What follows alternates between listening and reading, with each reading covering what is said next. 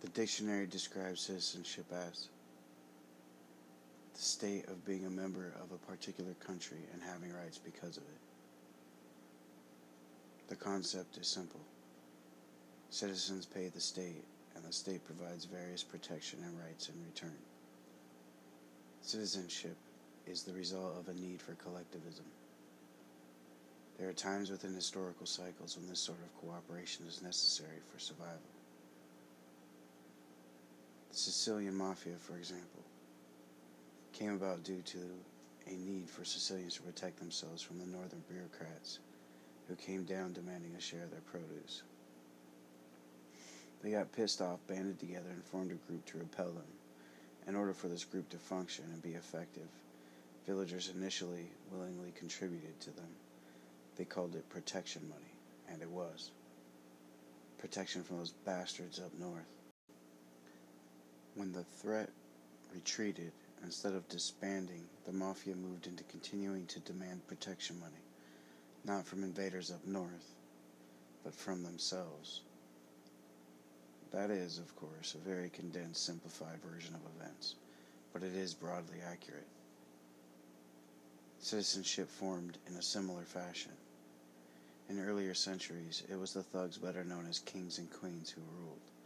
The modern-day concept of the nation-state is a relatively new phenomenon, viewed through the arc of history. The Enlightenment and the nation-state. The 17th and 18th centuries birthed the nation-state in Europe, and then in the United States, after the American Revolution brought forth the concept of a state. It was after the Civil War between the North and the South that the overriding theme of unification and the birth of the American state known today as the United States of America came into existence. As for the other parts of the world, they were either ruled by kings and princes or colonized by Western powers. The growth of the modern nation-state picked up pace after the war during the 1960s, when many African states became independent from their colonial rulers. This was because their rulers found that the cost to maintain these outposts outweighed the benefits, and they also found that if they controlled the industry, there really wasn't much need to simultaneously incur the cost of government. Further, with the spread of modern communication technologies, it was easier for the indigenous people to rise up as a unit and overthrow their colonial masters, which itself accelerated the birth of the modern nation-state. While all of this was happening, something else was taking place, that while it was visible, the power structure was masked from view. That trend was globalization. What globalization did was to cede power from the governments to large corporations and giant conglomerates. Consider that over $7 trillion, the combined market cap of Apple, Microsoft, Amazon, and Google is greater than the GDP of every single country in the world, with the exception of the US and China.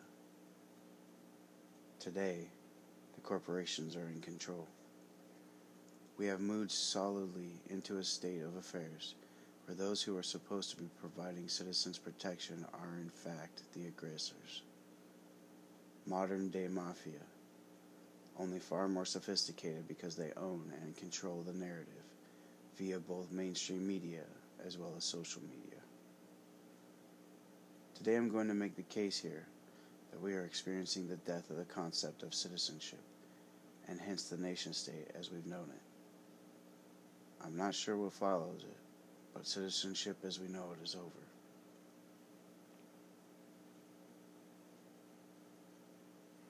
Society. When I think back to my grandparents who survived World War II, I remember people used to dry out tea bags for quadruple usage. People who would have thought it the height of extravagance to be drying their clothes in a dryer when the wind and sun did the job. Patience, hard work, resilience, and fortitude were required and developed, and with real stresses and concerns, perspective was provided. If you were a naughty little snot as a kid, you got your bottom smacked and sent to your room. You never put your feet on the table, and when speaking with an elder, you were respectful and polite. You even if your elder was being a muppet. And that was then, this is now. Today's snowflake generation, glued to their mobile phones and angered if they don't get a prize for just being, haven't learned how to deal with discomfort. Discomfort for this generation involves hyperventilating due to a difference in opinion on social media by someone on the other side of the world whom they've never met and never will. Imagine a generation this fragile. Imagine a generation so fragile they have built themselves safe spaces to retreat to when their delicate ears and eyes encounter things that upset them. These are children, clearly, and children need to be cared for, but these children are of an adult age. So what now? Well, the state has stepped in, and the citizens have championed this intrusion into their lives, believing it both necessary and desirable. This has been the case for decades now. The period of time we've entered now is where those in power realize there is no out to this. And so, in order to retain control before it all implodes, they are actively forcing a self-demolition with the idiotic and murderous idea that they'll build back better using communism instead. So what happens now? Did you know that Australians who happen to live in India are not allowed back into their country? Did you know that Australians are not allowed to leave the country? So much for rights.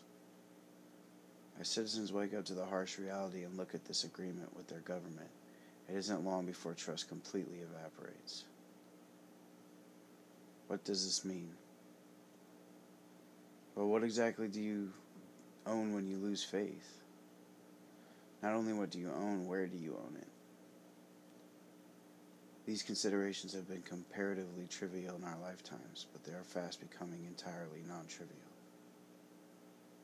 On the positive side of things, this brings with it an extraordinary asymmetry.